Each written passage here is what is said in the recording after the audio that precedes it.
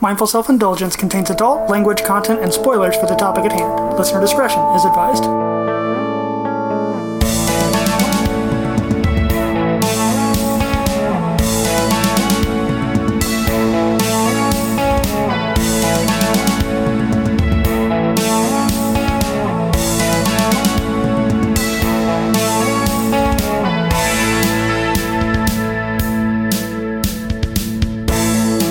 Welcome to Mindful Self-Indulgence. It's a podcast about people and the media they love. Joining me this month is Tanner Vogelsang. Hi. Hi, Tanner. How you doing? I'm doing good. How are you?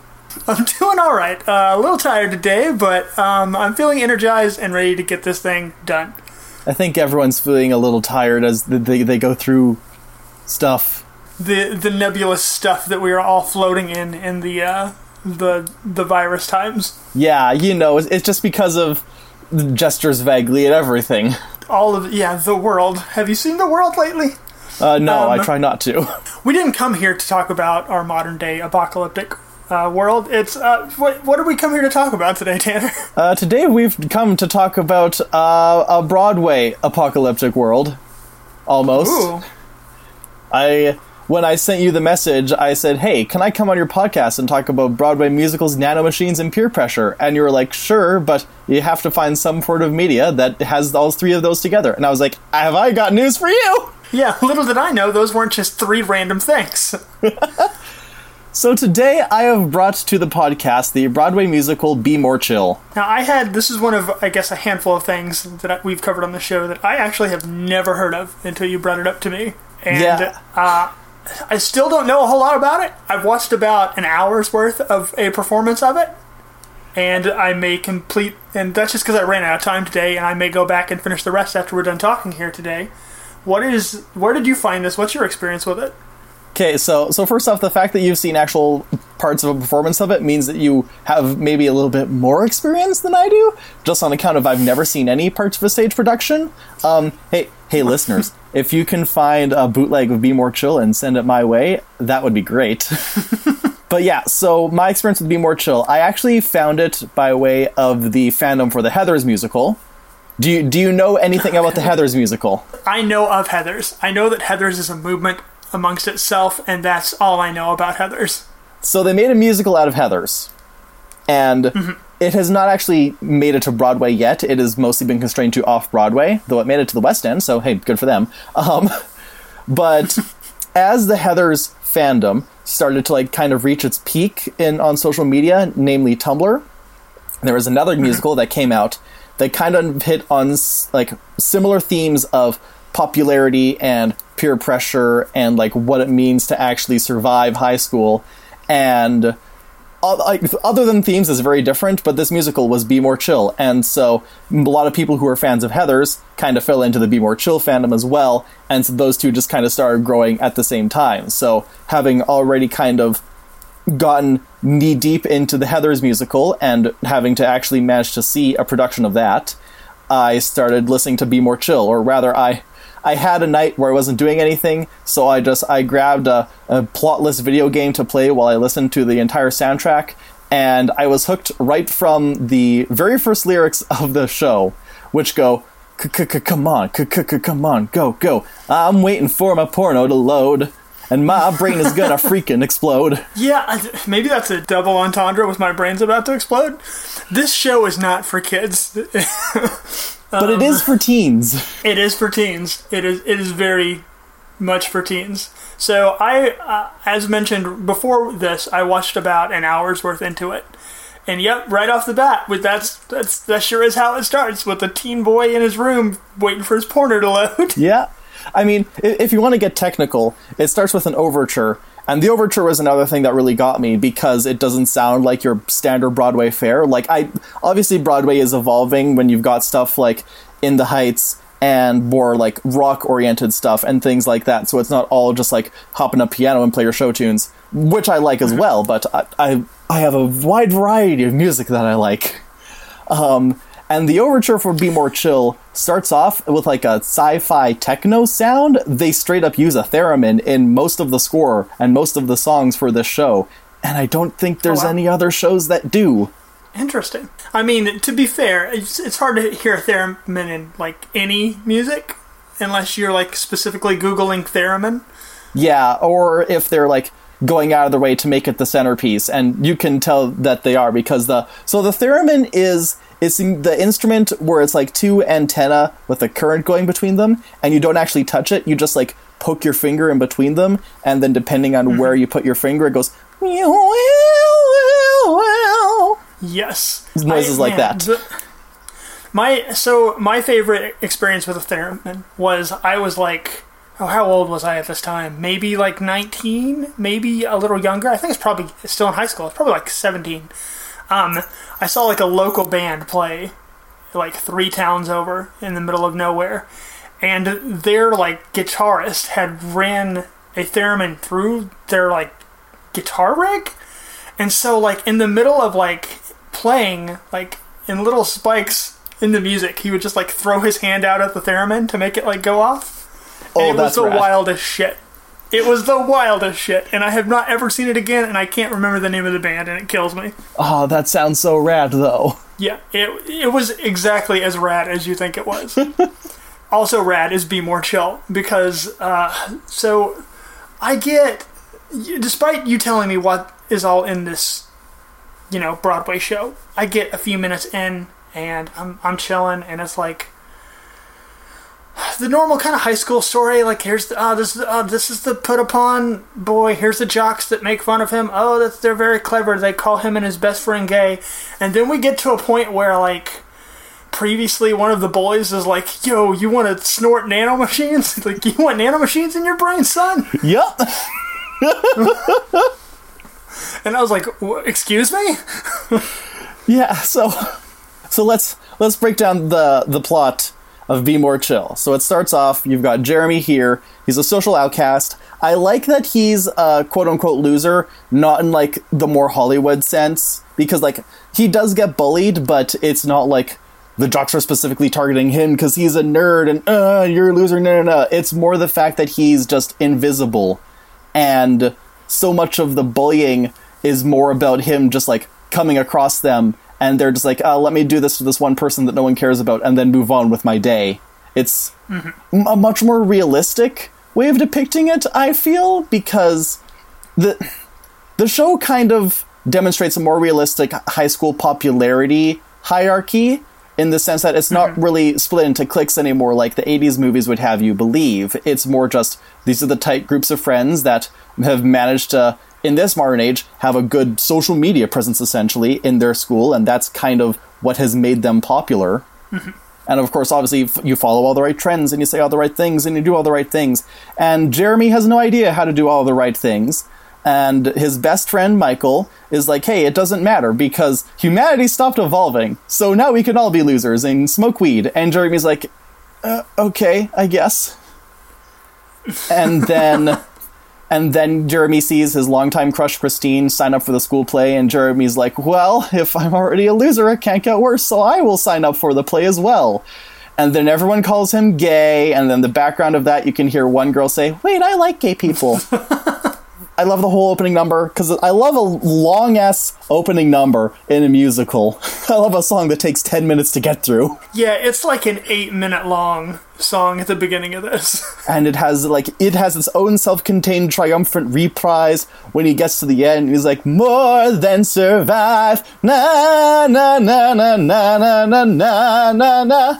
Yes. That I can't wait. I'll probably be singing a lot here. Oh, that's okay. Someone has to make up for the fact that I can't. So this works out. But he signs up for the play, and then he talks to Christine in play rehearsal, and she sings a whole song about how much she loves play rehearsal. And wasn't my favorite. It's still not my favorite song, but it's grown on me since I listened to it, and it really does define her her personality, about how she's a real go-getter when it comes to theater, but when it actually comes to real life stuff, she kind of falters. And they really, it's foreshadowing. It kind of foreshadows the whole sense of the play. That life's easy when you have a script, but if people are just shoved out into the real world, it's like, I don't know what to do. And that's a mood. Also, the drama teacher announces that Midsummer Night's Dream will be changed into a zombie apocalypse Midsummer Nightmare about zombies, which is not a huge impact on the plot, but go for it. And also, my high school production of Romeo and Juliet almost involves zombies. We already decided to go for a punk aesthetic on it, so everybody had jeans held together only with safety pins. And then, Of course. at the end, the guy playing Romeo and the girl playing Juliet were like, hey, what if after the curtain falls, we just, like, stand up and start eating everyone? It's okay. Shakespeare can't be mad, he's dead. Shakespeare would love it. Probably. And then Jeremy still can't flirt with Christine, so he goes to the bathroom, and then the popular kid Rich is there. Rich is 5'0" and entirely made of, like, spunk and vibes. Yeah. And he announces to Jeremy, like, hey, I used to think you're a loser, but now the supercomputer in my brain says that I should make you cool. And Jeremy's response is, are you on drugs? And Rich is like, nah, bro. I'm on the squip. I'm on the This is better than drugs. It's from Japan. It's a gray oblong pill. It's very good. It's from Japan, just by itself is very good. Yeah, which, like, he does the first round of, like, explanation, and then Jeremy's like, I still don't understand. So then he goes over it again with, like, a metal screamo. The guy who plays Rich, Gerard Canonico, hits those notes so perfectly. Like, I am unfortunately not super familiar with the, like, big official Broadway cast, like, original cast that did these and, like, cut the record and is what everyone is familiar with. Perhaps I will be after all of this. I know they're also developing a, like, movie? There's a movie in development. Here's the thing, is that I've only have, like, a small toe into the Broadway fandom at large, or really musicals in general. There's a difference between I'm a fan of this musical and I'm a fan of the concept of Broadway. But one thing you quickly learn is that there's a movie in development for all the shows. They've all been optioned. Yeah, that's fair. I know some of the actors from Be More Chill. Normally the only one I can recognize, like, immediately is George Salazar, because he has been in other stuff. Like, he's shown up in Superstore. He was in a production of Little Shop of Horrors, and I know about that because he was in it with Amber Riley, who was in Glee, because I have a Glee podcast, but we'll get to that later. I almost name-dropped it earlier, whenever you were like, yeah, he's kind of a put-upon loser. I was like, would you say he's a loser like you? I'm extremely Jeremy. I can relate a lot to Jeremy. I can also relate a lot to Michael. We'll get there.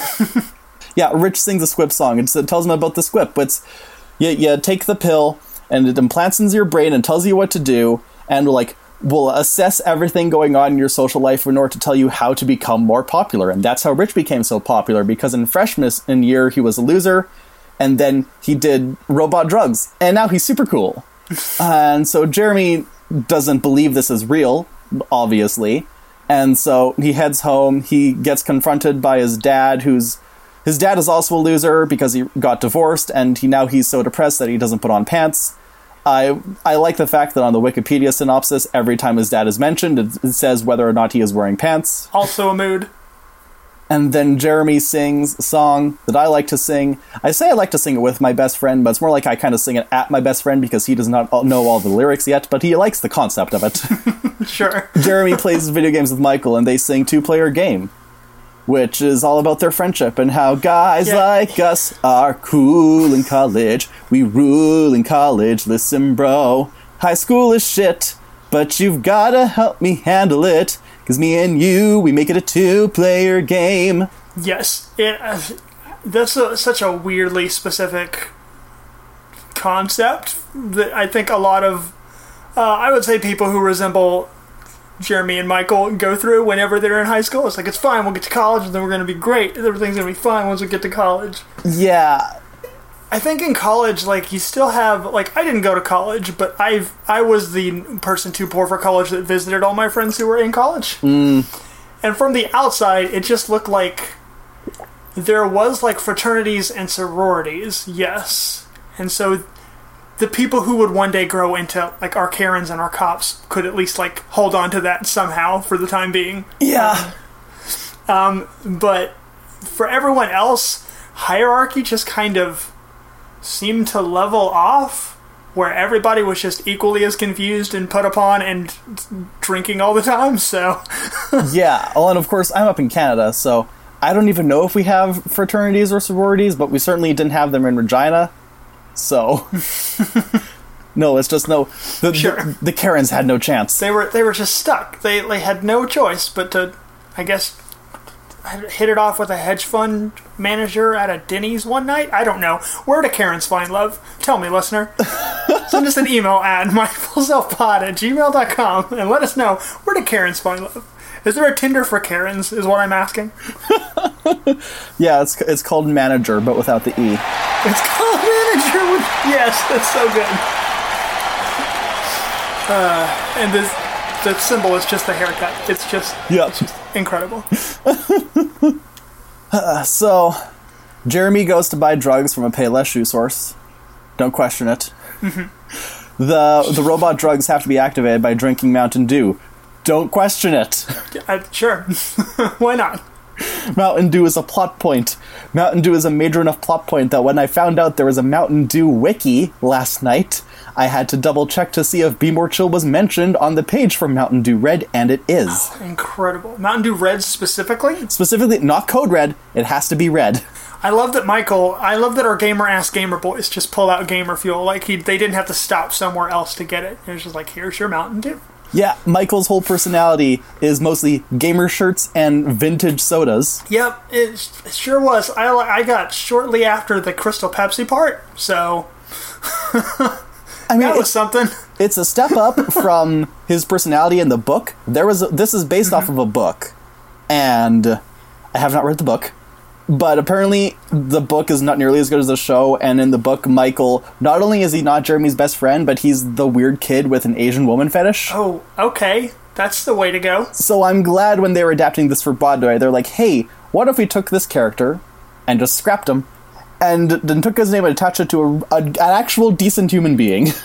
Also, the fandom has decided he's gay. But are they not? Look, I know that, like, super best friends can just be super best friends, and it's important to have platonic, like, male... interactions and relationships, and men should be able to tell each other that they love each other and all these things without there being any kind of, like, homoerotic underpinnings. But also, are they not gay? Well, from what I can tell, it's generally accepted that Jeremy is straight, and so Jeremy can go with Christina, they're cute together, it's great. Michael, although it is never said in the text of the story, he is, like, unilaterally gay. When the crew and the creators found out about this interpretation, they're like, this makes sense. And also, George Salazar is queer. So, let's just slap a rainbow flag on his jacket for every production. Fair. That's the best thing we can say. I mean, that makes sense. I just went into this assuming they were both disaster bisexuals. That is also a very good interpretation. I think usually it goes to, like, Michael... if he's not gay, he's a disaster bi, but he never had feelings for Jeremy, and they are, like, totally platonic, and his disaster bi tendencies only come out around the other male characters of the show, who he is paired with relentlessly. And Jeremy gets paired with Christina, or sometimes Veronica Sawyer, because, again, the connection to the Heathers musical. Okay. And sometimes the guy from Evan Hansen is in it, but we're not going to here to talk about that, because I think Evan Hansen is a terrible show and a terrible premise. Come at me. Hot takes. I know nothing about that show, but I just hear the name all the time. So, okay, let me quickly say, Dear Evan Hansen is a story about a teen who he's very lonely, and then fakes a letter from a popular classmate to make it look like he has friends. But then that popular classmate kills himself, and then the letter is misinterpreted as, like, the main character having some kind of secret friendship with the popular kid who killed himself. And then the main character's like, yes, this is what happened, and now I'll use this to be popular and get girls. And everyone's like, oh, this is such an emotional and a great depiction of, like, depression and loneliness in teens. And I'm like, no, this is extortion. Yeah, that's gross. I didn't know that's what that was. That's okay. If you're a teen and you're listening to this, don't do that. And then you're already on your way to being a decent person. Yeah, if you're a teen turning to musicals to ease your worries, look at Be More Chill first, and then go to Heathers. Because Heathers has a lot of, like mad, wild, crazy, bad stuff happening, but, like, it goes out of its way to say, hey, this is bad, don't do this. Fair. Anyways, where were we? We were at Payless. He gets this whip. Jeremy gets this whip, and then he plugs it into his brain, and then eventually it activates, and it takes the form of Keanu Reeves. It can also be other things, including Japanese anime girl. Yeah, or Sean Connery. And they're telling him to do things. They're telling him how to be popular. Immediately starts like criticizing him and giving him all this advice. And you immediately know that, hey, maybe this quip isn't a good idea when the chorus is, oh, everything about you is just terrible. Oh, everything about you makes me want to die. I like that when we first get that everything about you makes me want to die line, he turns and goes, Jesus Christ. Yeah. Like, that's a lot. Well, geez, come on, man. Hit the brakes. Yeah, like, slow down, robot. He also asks, like, after the Squip lists all the things that he's going to help Jeremy with, Jeremy's like, how are you with math homework? And the Squip just goes, I'm a supercomputer, Jeremy. I'm made of math. Yes. Then they go down to the mall, and the Squip, like, tells Jeremy to buy a shirt with Eminem on it to make him look cooler. And then he runs into the two popular girls, Chloe and her beta, Brooke. She is referred to as the beta by the Squip. Sure is. That sure is a thing that happens. Tell her she looks sexy. I can't tell a girl that. No, don't stutter. Just speak. Don't smile. Don't blink. And speak like you don't fear your own death. Looking pretty sexy, Brooke. And it works. It does kind of work, well, mainly because he talks to Brooke and it makes Chloe jealous, and then he talks about dating Madeline, who we never see Madeline. Madeline is not a cast in the play, but allegedly she pretends to be French in order to make people think she's sexy. Yeah, apparently. But through elaborate schemes such as these, he manages to make the girls kind of into him, and so then they sing a sexy song about driving home and stopping for frozen yogurt. And they're 16, so you're supposed to feel uncomfortable. Moving on, he ends up not accepting their offer of sexy frozen yogurt drive home. And then he's like, I'm going to get a ride home with Michael. And the Squip is like, your friend has already abandoned you. And now I'm going to tell you how you're such a terrible, disgusting, ugly, awful person. But if you listen to all of my advice, you will be more chill. Yeah, God. That feel when the AI, the sentient AI in your head is negging you into submission, that's what's happening here. Yeah. So Jeremy starts taking its advice. He goes into the school and he's like, I'm super confident now. He becomes good friends with Rich because they both have computers in their brain, and so they sync to, like, the cloud or something. It's at this point that the details are a little bit fuzzy because, again, everything I know, I've gleaned from the Wikipedia summary and the soundtrack. And the great thing about this musical is that pretty much every plot beat is covered in the soundtrack, so you can get a pretty perfect idea. Not perfect, like, obviously there's going to be stuff between the songs, but you'll get an idea of who everybody is just through listening through the whole soundtrack. You don't listen to it and go, oh, but I have to go see the show to understand what the hell's going on. That's nice. See, now I'm thinking that, like, the way to go about this is for me to just put to do this the way that you did this, and you just get, like, the record and put it on, and just have that going as a narrative in the background. Yeah, I need to do that at some point with Hadestown. Hadestown? Yeah, because everyone in my life keeps telling me that I need to listen to Hadestown, and so at some point I'll be like, okay, I'm listening to it now, I will listen and I will like it. I'll do it, I'll listen, and I'll like it, and it's good, please like me. So Jeremy, now that Jeremy has nanomachines in his head, he tries to flirt with Christine, and Christine's like, well, there is a guy that I'm kind of into. It's Jake. And Jeremy's like, what? Who's Jake? And she's like, oh, he's the cool popular guy that has been, like, befriending me through the play rehearsal because he joined because he also has a crush on me. And Jeremy's like, I don't know how to respond. And then the Squip says, don't worry, I have a plan. Eminem the rapper is dead. What? So I guess you didn't reach this part. So in the canon of Be More Chill... This is exactly where I got to, and I stopped watching. I was like 55 minutes in. We were at the end of this song, and then I had to get ready for the show. So my mind is already immediately blown that he's like, just lie, just say that Eminem is dead. Or is Eminem actually dead? Wait, make me understand, Tanner.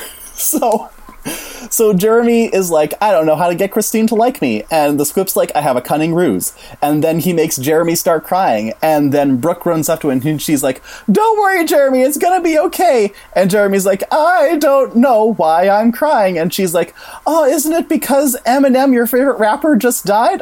I knew he's your favorite because you bought an Eminem shirt at the mall the other day. I feel really bad for you. And then while she like leads him to her favorite spot behind the school, Jeremy's talking to the Squip and he's like, did you kill Eminem? And the Squip's like, no, I just found it highly probable that it would be around this time today that he would be involved in a freak accident that would result in his death. So they ice Eminem in the continuity of this musical. Eminem is dead.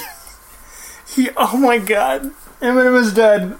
Long live Eminem? I don't know, whatever. And so then we go into most of these are my favorite songs. There's only one song on this soundtrack or two songs, I guess, that I don't really like. And even then, they serve the plot well, so I don't actively dislike them. It's just, But the Act 1 finale, Upgrade, it fucking rips. It starts off and it's Brooke telling Jeremy that, like, now we can finally officially begin dating. And then, like, as she's talking, the Squib starts saying the same stuff, and it's like, and Jeremy, if you, like, let me take over your entire life and upgrade to Jeremy 2.0, then you'll be the most popular person in the school, in the city even.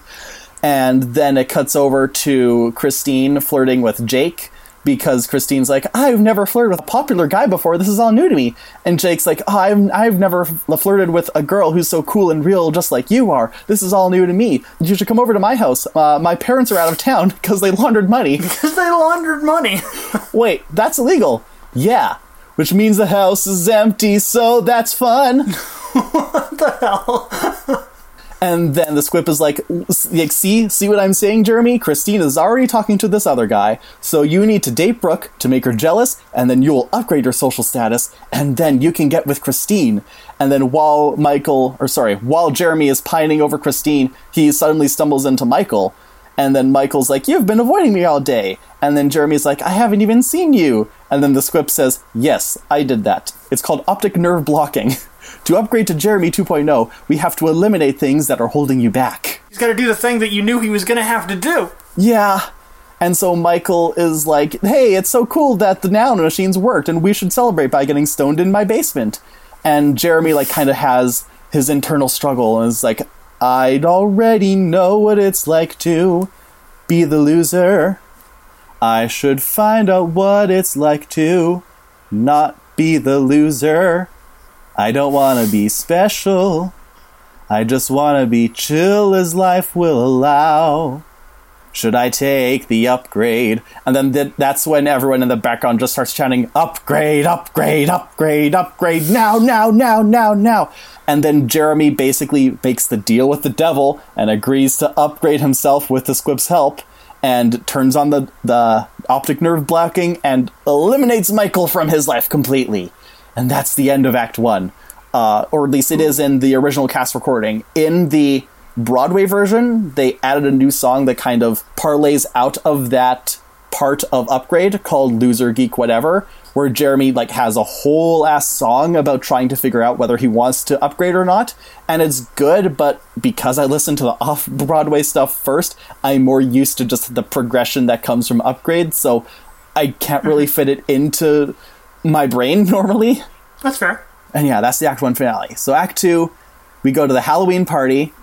It does start with the song Halloween, which is an absolute banger, and it's mainly about kids getting drunk and singing bad music on Halloween parties. Jake shows up, and he, like, tries to flirt with Brooke, but he gets uncomfortable because he doesn't actually like her that way. Meanwhile, Christine is feeling awkward because Jake isn't really paying attention to her, and he's flirting with Chloe.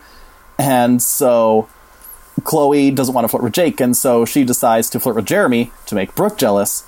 And then she, like, pulls him into the bedroom and sings a reprise of the Sexy Froyo song called Do You Want to Hang, which is uncomfortably horny, and it's supposed to be, but still. Also, she's dressed as a sexy baby. What? Wait, you buried the lead, bud. You put this after you said it was uncomfortably horny. You're supposed to say... It's uncomfortably horny even without factoring in that her Halloween costume is a sexy baby. That's fair. I think uncomfortably horny is just like your baseline as a teenager. Yeah. For most people. People without sex drives notwithstanding. To be fair, there are people without sex drives that also get uncomfortably horny, as I have discussed with one of my asexual friends. That is true. He did, I can mention this because he put it all on Twitter, but he talked about how he's asexual because he doesn't want to have like sexual relations with another person because they make him uncomfortable, and he would have them for their sake, but he doesn't actively pursue it, and that's not why he gets into relationships. But on the flip side, his exact words were, "This dick hungry." This dick hungry. Yes, very good. Thank you for pointing that out, because I don't think I explained myself as well as I could have, and I appreciate your correction. I mean, I get what you were trying to say. I was just like, here's a funny anecdote where I get to say this dick hungry, so I'm gonna go for it. This dick hungry. It's like, right. When the world gives you a this dick hungry, you gotta grab that dick and see where it takes you. So, will this make it into the episode? I don't know. We'll find out. So the other reason this scene is uncomfortable is because Chloe is clearly drunk and trying to have sex with Jeremy, so that's already bad. And then Jeremy's like, I don't want to do this. And then the script says, no, you have to do this. And so he takes over all of Jeremy's bodily functions and attempts to have sex with Chloe on Jeremy's behalf to make him more popular. Oh, God. Oof. Yeah. Woof. This is just like a chimera of bad that is happening here. Yeah. All sorts of bad coming together to make one big, horrible bad. Extremely. So Jeremy manages to get away because he had some alcohol, and once it kicks in, it shuts the squip down temporarily. Interesting. Okay. And so he runs away. He tries to have a one-on-one with Christine, but like Christine is sad because Jake has broken up with her and abandoned her for one of the other girls at the party. And so when Jeremy tries to ask Christine out, she's like, no, I have no idea what's going on in my life, and you're acting really weird, so I'm gonna bounce. And then Jeremy runs into Michael, and Michael's like, Jeremy, I've been searching, looking stuff up on the squip, and it seems really dangerous, and it seems like a lot of people get really messed up from using it, but at this point the squip like reasserts itself and convinces Jeremy that Michael's just jealous because Jeremy's popular now and Michael's still a loser. And so then Jeremy abandons Michael. Michael has a panic attack in the bathroom, and the song aptly called Michael in the Bathroom. It is a very sad, very good song, and I like to sing/yell it, and I won't do that now because I might blow out the microphone because of the emotions. If anything about this has been relatable, it sure is that. Michael in the Bathroom is kind of the song that helped the play take off because it is the closest to like a Broadway standard, and theater kids ate that shit up, and rightly so. Valid. And then while all this is going on, Rich? Remember like Short Rich who had the squip from before? Yeah, I remember Little Rich. He's like, his nickname for Jeremy was Tall Guy? Yup. Tall, really? You have a nano, like, machine, like, AI supercomputer in your brain, and that's where you landed. Okay. Tall Guy's that sequel to, like, Tall Girl that's coming out on Netflix next month, right? Tall Girl, The Next Generation. Tall Girl, The Next Generation. The new class. So Rich is having a mental breakdown and asking if anybody has Mountain Dew Red. All right. And then when he can't find any, he burns down the house. Jake breaks both of his legs, jumping out the window, trying to escape. Oh no. And then the events of the night are recapped in this is legitimately my favorite song. It's called The Smartphone Hour, bracket, Rich Set a Fire, end bracket. It's about the school gossip Jenna calling Chloe, who then calls Brooke, and then all of them like texting and tweeting everybody to let them know that Rich set a fire and he burned down the house. Wow. Rich set a fire and he burned down the house. It was incredibly gory. I know the whole damn story, and I wasn't quite there, but I know what happened, I swear. So this story sure does take some twists and turns. Yeah. So news spreads, and the whole song is kind of a send-up of the tweet or the social media activism where it's like, I've changed my profile pic to you, and now I know exactly what you're going through. Oh, God damn it. Yeah, sure. Sure is a lot of that. And while this is going on, Jeremy gets confronted by his dad again, and his dad's like, Jeremy, you're acting weird. And Jeremy's like, I fucking hate you, Dad. And then his dad is finally like, I think something is seriously wrong with my son. Michael, what's going on? And Michael's like, he's been possessed by nanomachines. Please put on some pants and accept your responsibilities as a parent so we can save your child. Oh, God. There is a song called the Pants Song, where the chorus goes, when you love someone, you put your pants on for them. I mean, yeah. And that's the other song that just doesn't vibe with me, because it just kind of feels out of place in the rest of the musical. Okay. Compared to a lot of the other songs where they have repeated riffs and melodies in them, it kind of stands out as something that's just kind of weird and hokey. I mean, it is certainly relatable. It is relatable to say that, like, I would put pants on for you. Yeah. But if it breaks up the tone of the musical, then maybe they could have cut it out. Maybe they could have found a better way to go about that. Maybe it fits in better if I'm actually watching the live version, but as I've mentioned several times before, I haven't yet, so it doesn't work in the version of the musical that exists in my head only. That's fair. It's all an audio bit when the dad comes in wearing just boxers the entire time. Yep. And then we start going into the end game. Jeremy is like, I'm concerned about the Squip damaging my relationships. And then the Squip is like, but what if we gave Squips to everyone in school, and then they all synced up, and then that's how we made you popular? Don't question it. I'm gonna make you do it anyways. And so he sets up a plan to have everyone get Squipped at the play while singing The Pitiful Children. Very good villain song. Okay. Then, yeah, the Squip basically takes over Jeremy's body as everyone else starts acting possessed. Brooke and Chloe, like, sync up their brains and talk in unison, and it's very creepy, but also very funny, because they're still talking like teenage girls.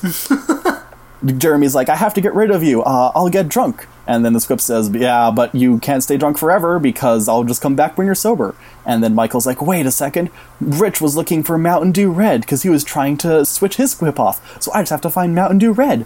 And the Squip's like, yeah, but we've destroyed them all. Oh, no. Too bad you don't have a friend anymore that collects vintage drinks. And then Michael bursts into the backstage, and he's like, Michael makes an entrance. I was watching in the theater, and I was like, hey, this is pretty good for a high school play. And then I was like, wait a minute, this is way too good for a high school play. They've all been squipped. And so then they run up to Jake, and Michael's like, hey, Jake, I know this is going to sound weird, but if I held down Jeremy, would you pour this Mountain Dew Red into his throat? And then Jeremy's like, yeah, sure. And then, oh yeah, I forgot to mention that whenever the Squip takes somebody over, he says the Konami code. Up, up, down, right, left, right, A. Ah! And then, like, dramatic overture. Also, this is part, it's not in the song, but I know about it because someone got the audio of live performance and put it in an animatic they made. So Jake gets Squipped, and he drops his crutches and marches over to Michael and Jeremy, and, like, takes the Mountain Dew Red and pours it all out. And they're like, whoa, did the Squip fix your legs? And then Jake says, nah, it just made it so I can't feel pain. Ooh, that's rough. They try and get a hold of the last few drops of Mountain Dew Red, and then, like, the whole, basically, the zombified, nanomachined cast of the play, like, attack them and try and keep them apart from each other and apart from the bottle. And then the Squip's like, if you get rid of me, then you'll never be able to get with Christine!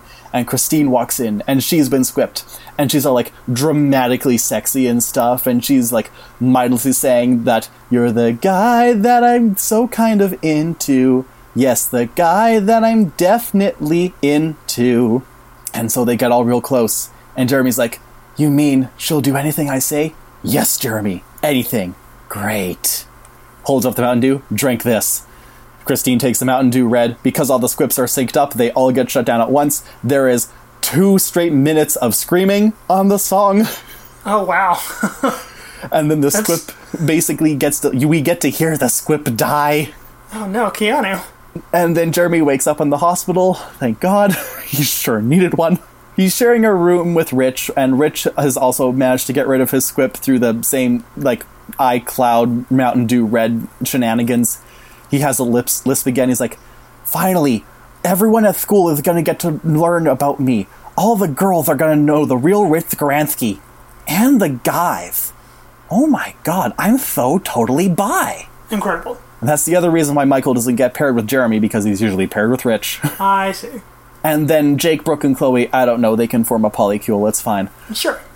Also, Jeremy's dad is there. Thank you, Wikipedia, for pointing out that he is finally wearing pants.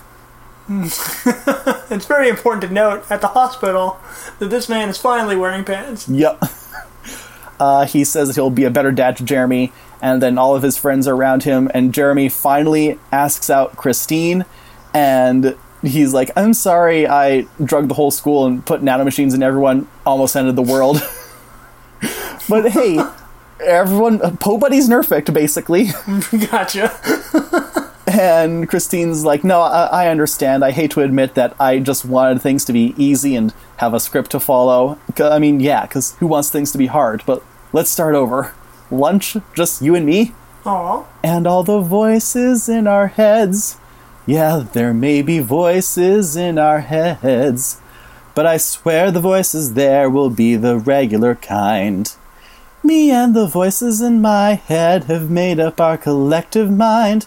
What do they say we should do? I think that all of us want to go out with you. And then everyone sings about how, yeah, there's always going to be voices in your heads, but they can yell and hurt you and stuff, but as long as the loudest voice is yours, then you're going to be okay. And even if the voices are real or metaphors or nanomachines, also the squib just like lurks in the background, is like, Jeremy, you can't get rid of me that easily. And then Jeremy just yells him off stage, and it's great. Aw. Yay! You see, it's a metaphor. It's a metaphor for societal pressure. Well, here's the thing. There are whole dissertations. Okay, I don't know if there's actually dissertations, but it wouldn't surprise me if there are. But there are whole debates raging on what the squib represents. Is it peer pressure? Mm-hmm. Is it literal drugs? Is it like just the society's pressures to be normal in general? Is it just regular self-doubt? Is it the closet that Jeremy's trying to come out of? Is it all of them? Maybe the answer is yes. Maybe the answer was inside us all along. Maybe the real nanomachines were the friends we made along the way.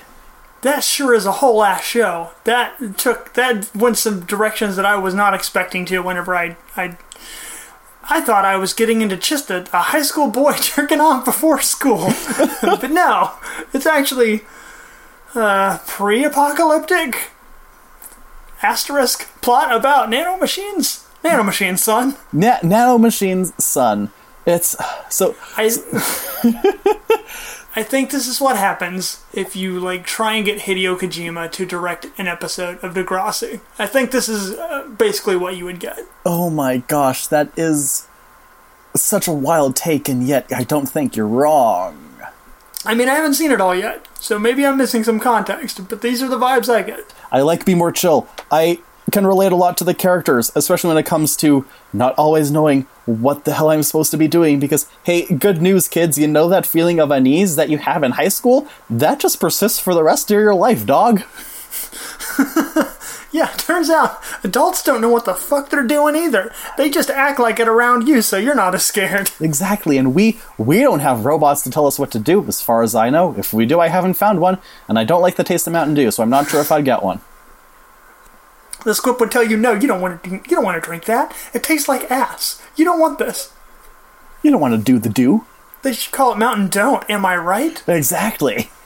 If I was writing for the squib, it would be still Keanu Reeves, but he would be so transparently cheesy that you knew rather than being a caricature of toxic masculinity, which he kind of is in the first part of this. Oh yeah. In mine, it would just be the kid who shoots finger guns and says the worst thing. It would be me. I'm saying I would cast me as the squib. I would just be more like Mountain Don't, right? Am I right? It would not be as popular as it is. I would be blacklisted from writing any sort of play from now until eternity. Luckily, whoever got their hands on it got their hands onto it, and not me. Yeah. I mean, the squib, he's definitely, there's a lot of toxic masculinity in him. That's another thing he could be a metaphor for. It's not like he's like a frat boy, though. It's more in the sense of a pickup artist, I would say. Yes. He's there and he pulls out his notepad and he's like, now here's the logical way to seduce the weaker-minded women. God, yes. By the way, if I were ever to get onto the show, I would like to play the squib, namely because most of his songs are in my range. That's fair. Conversely, if I were, first off, I can't play Rich because I'm too tall, and also if I tried to sing his his main song, the Squip song, I would hit those high notes exactly once, and then I would never be able to sing again because I would have died. Yeah, that was the best song that I saw out of my 55 minutes of viewing. It was the Squip song. So, I mean, we've talked about the show itself. We've talked about it a little bit, but like, what does this mean to you? Why of all the things, I had you on my list forever to come on the show. I just had not worked down to your name on that list quite yet, and probably would have reached out to you for this month if you hadn't done so, because it just seemed right to have you follow Christina anyway. But whenever you reached out to me, you were like, this is the thing that I want to do. Why that? It's one of those things where I love listening to all the songs just on their own, but quite often in situations where I'm feeling in a bad brain place, I'll just decide, you know what, this is a good time to listen to the entire Be More Chill soundtrack and just go through all those songs, because I can relate so well to characters like Jeremy and Michael and even Christina in the sense of I'm not sure what I'm doing with my life and I feel uneasy. Am I doing the wrong thing? Am I lame? Do people like me? And so I listen to that whole song, and I get to listen to the actors just fucking go for it in every part of every note. And it's almost cathartic hearing them being able to overcome their problems and figure it out. And it is one of those things. And it's not exclusively Be More Chill that gives me this feeling, but quite often it's what I can turn to. It's the easiest thing for me to turn to at a lot of times. And it's just like these kids played by 27-year-olds figured out their problems. And so I, the real 27-year-old, can do it too. I have the power. I don't need a robot. I mean, I'd like a robot, but in a different sense. You know what I mean. Yes. Man, okay. Yeah, so, as somebody else who uses music for catharsis, I totally get that. I don't know why I'm not so much into, musicals. It seems like a pretty obvious fit in a lot of ways for me, but it's something where I haven't found the right one yet that's gonna make me care about this medium in the way that so many others do. And Be More Chill seems like it's really cool. I don't know if it's gonna be that one for me or not. I haven't finished it, but it does seem like it can. I see why that would help you in that respect. That these characters, by the end of this thing, and this is why people like stories, I think, in general, is because they can imprint themselves onto somebody in the story. And then by the end there's resolution, they figured their shit out, and yay, that's great. And then whenever stories have a more, some would say fatalistic, some would say realistic ending, where it's shit ended and now it's over and now they're going to go do something else. That's not satisfying for people, because that's what we have in the real life, in this the world that we live in now, in this hellscape. I think the closest I get, honestly, and I was thinking, this is a weird kind of tangent, as most tangents on the show are known to be. But musicals kind of dig into those heavier topics, but they always kind of have this bright and bubbly overtone to them. So there's a dissonance, right, between the things being talked about and the way they are being discussed, and the tone and the timbre at which we are addressing these things. Absolutely. I think if you look at the development of popular Broadway shows, a lot of them definitely start as just, they sound optimistic and they are optimistic just throughout the whole thing. And then at some point there was a trend started where it was we've got really happy, fun music, or these positive sounding ballads. But if you look at everything happening outside of the song, everyone's life is just completely falling apart. And that was kind of the oeuvre for such a long time that was kind of the joke. It's Act 1, we're all so happy and singing. Act 2, everyone has died. And I think it's in the modern day, things have started to reverse that, where it's we're singing darker songs about darker topics, but as things go on, we're figuring shit out and we are earning our happy ending, and it's a struggle to get there, but we are getting there. And now these optimistic songs, most of them are actually optimistic. For sure. All this to say is, I think musical theater is just it's just a stage play with Third Eye Blind music playing in the background. The other thing you were saying is that how you can get your catharsis through music, but not necessarily through musicals. I think it's just some people, it depends on if they're able to I'm not sure if buy-in is the right term, but if they can connect to the narrative and and I don't even think it's a specific kind of division between some people connect to narrative music and some don't as like specific things, but I think there are people who will prefer songs that are more vague because then they're more applicable to their lives, and then there are people who like more specific songs, so maybe not all of them apply, but this one does, and so I'm going to make it like part of my personality. And then there's people like me who are kind of in the middle where it's like I can connect easier to narrative songs even if the narrative doesn't necessarily apply to me. Like, as you were talking about your thing, I started thinking about another song I like that's not from a musical. It's by a band called A Silent Film. It's called Danny Dakota and the Wishing Well.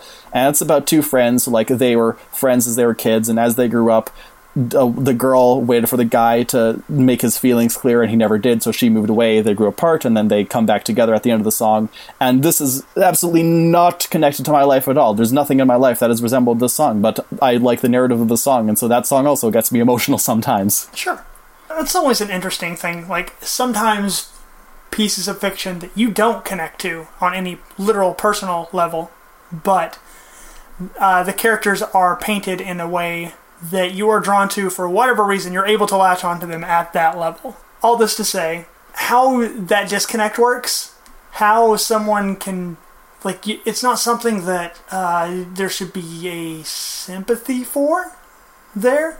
Right. But you connect to it just as strongly as something that could have been ripped straight out of your life. I'm not sure how writers and like musicians, composers, all the people along the way that turn these things into works of art, I'm not sure how that is done so deftly. I wish it was, so I could write better songs and make better things and do better podcasts and make better art in general. Yeah, same. Whatever that secret sauce is, it'd be real nice to know. Maybe it's in the form of a gray oblong pill that we take with Mountain Dew. Exactly. And that's what's gonna get us there. That's what that is. They've just been squipped. That's all it is. Yep.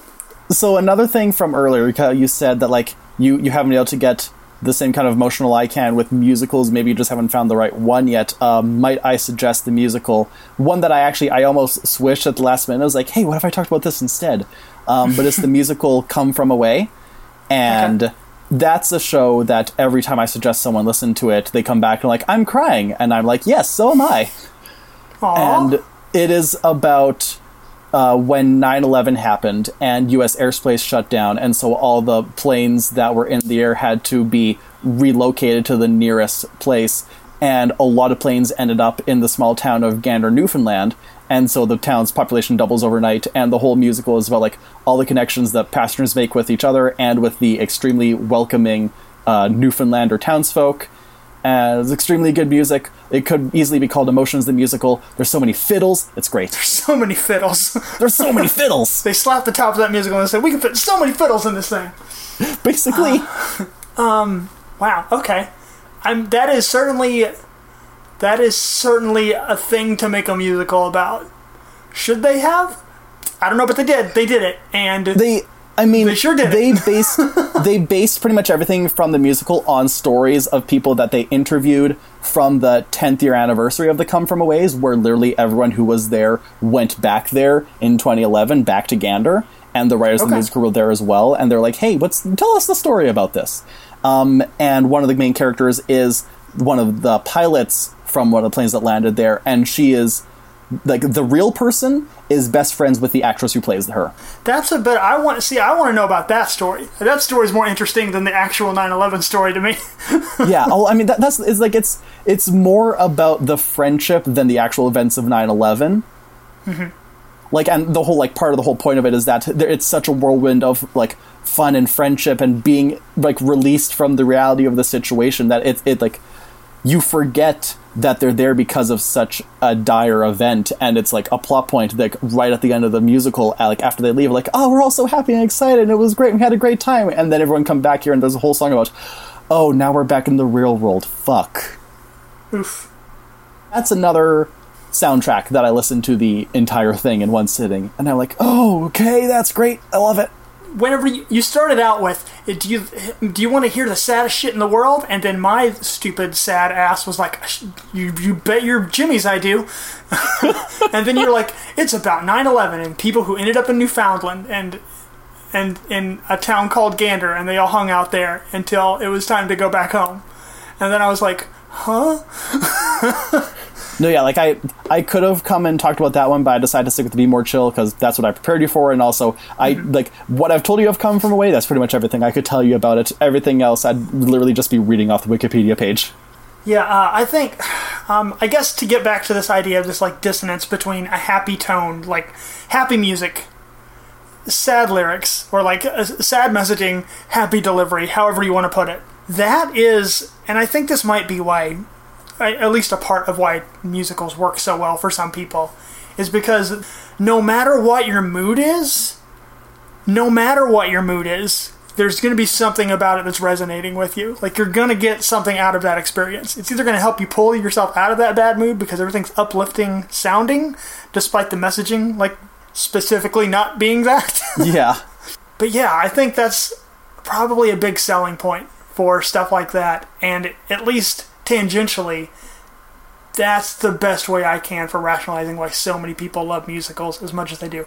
That, and that it's a heightened reality, like the which is probably a big block for some people too, is that heightened reality of the, can I say the word verisimilitude, I think is the word I'm looking for. Oh, yeah, I think so. But no, yeah, I can totally get what you're saying. The logical consistency is very different and heightened, and like it seems to all be consistent within itself, but it is not the real world. Yeah, I have a friend who is like, he doesn't like musicals, and he's trying to figure out why he doesn't like musicals, and a lot of it seems to be boiling down into he can't buy into it, he can't suspend his disbelief for a lot of the musical numbers. Sure. But strangely enough, he's, as far as I can tell, he's watching every musical he can get his hands on, and apparently right now his favorite is Newsies. It's a 90s live-action, Disney-produced musical, directed by the guy who went on to direct High School Musical, and it's about newspaper boys in like early 1900s New York trying to unionize, and the main one is played by itty-bitty baby Christian Bale. Honestly, that's pretty close to what I imagined. When I heard the term Newsies, that's pretty much where my mind went. 1920s-ish paper boys is where my mind went. So, okay, yeah, fair enough. At this point, Tanner, we've touched on, I think, about everything we could have, unless there's something I'm missing. Did you have anything else that you wanted to talk about today? I think I covered all the bases. If that's all you have for me, then I guess I don't really have anything else that I need from you aside from tell the people where they can find you, what you do, how to find all the things that you make, all that stuff. You can find me on Twitter at SparkyUpstart and on Instagram at SparkyYoungUpstart. And you can also find my podcasts on Twitter. I am the GM for a Pokemon tabletop actual play podcast called Pokemon Adventures in the Millennium. And you can find that at PKMN_Millennium on Twitter.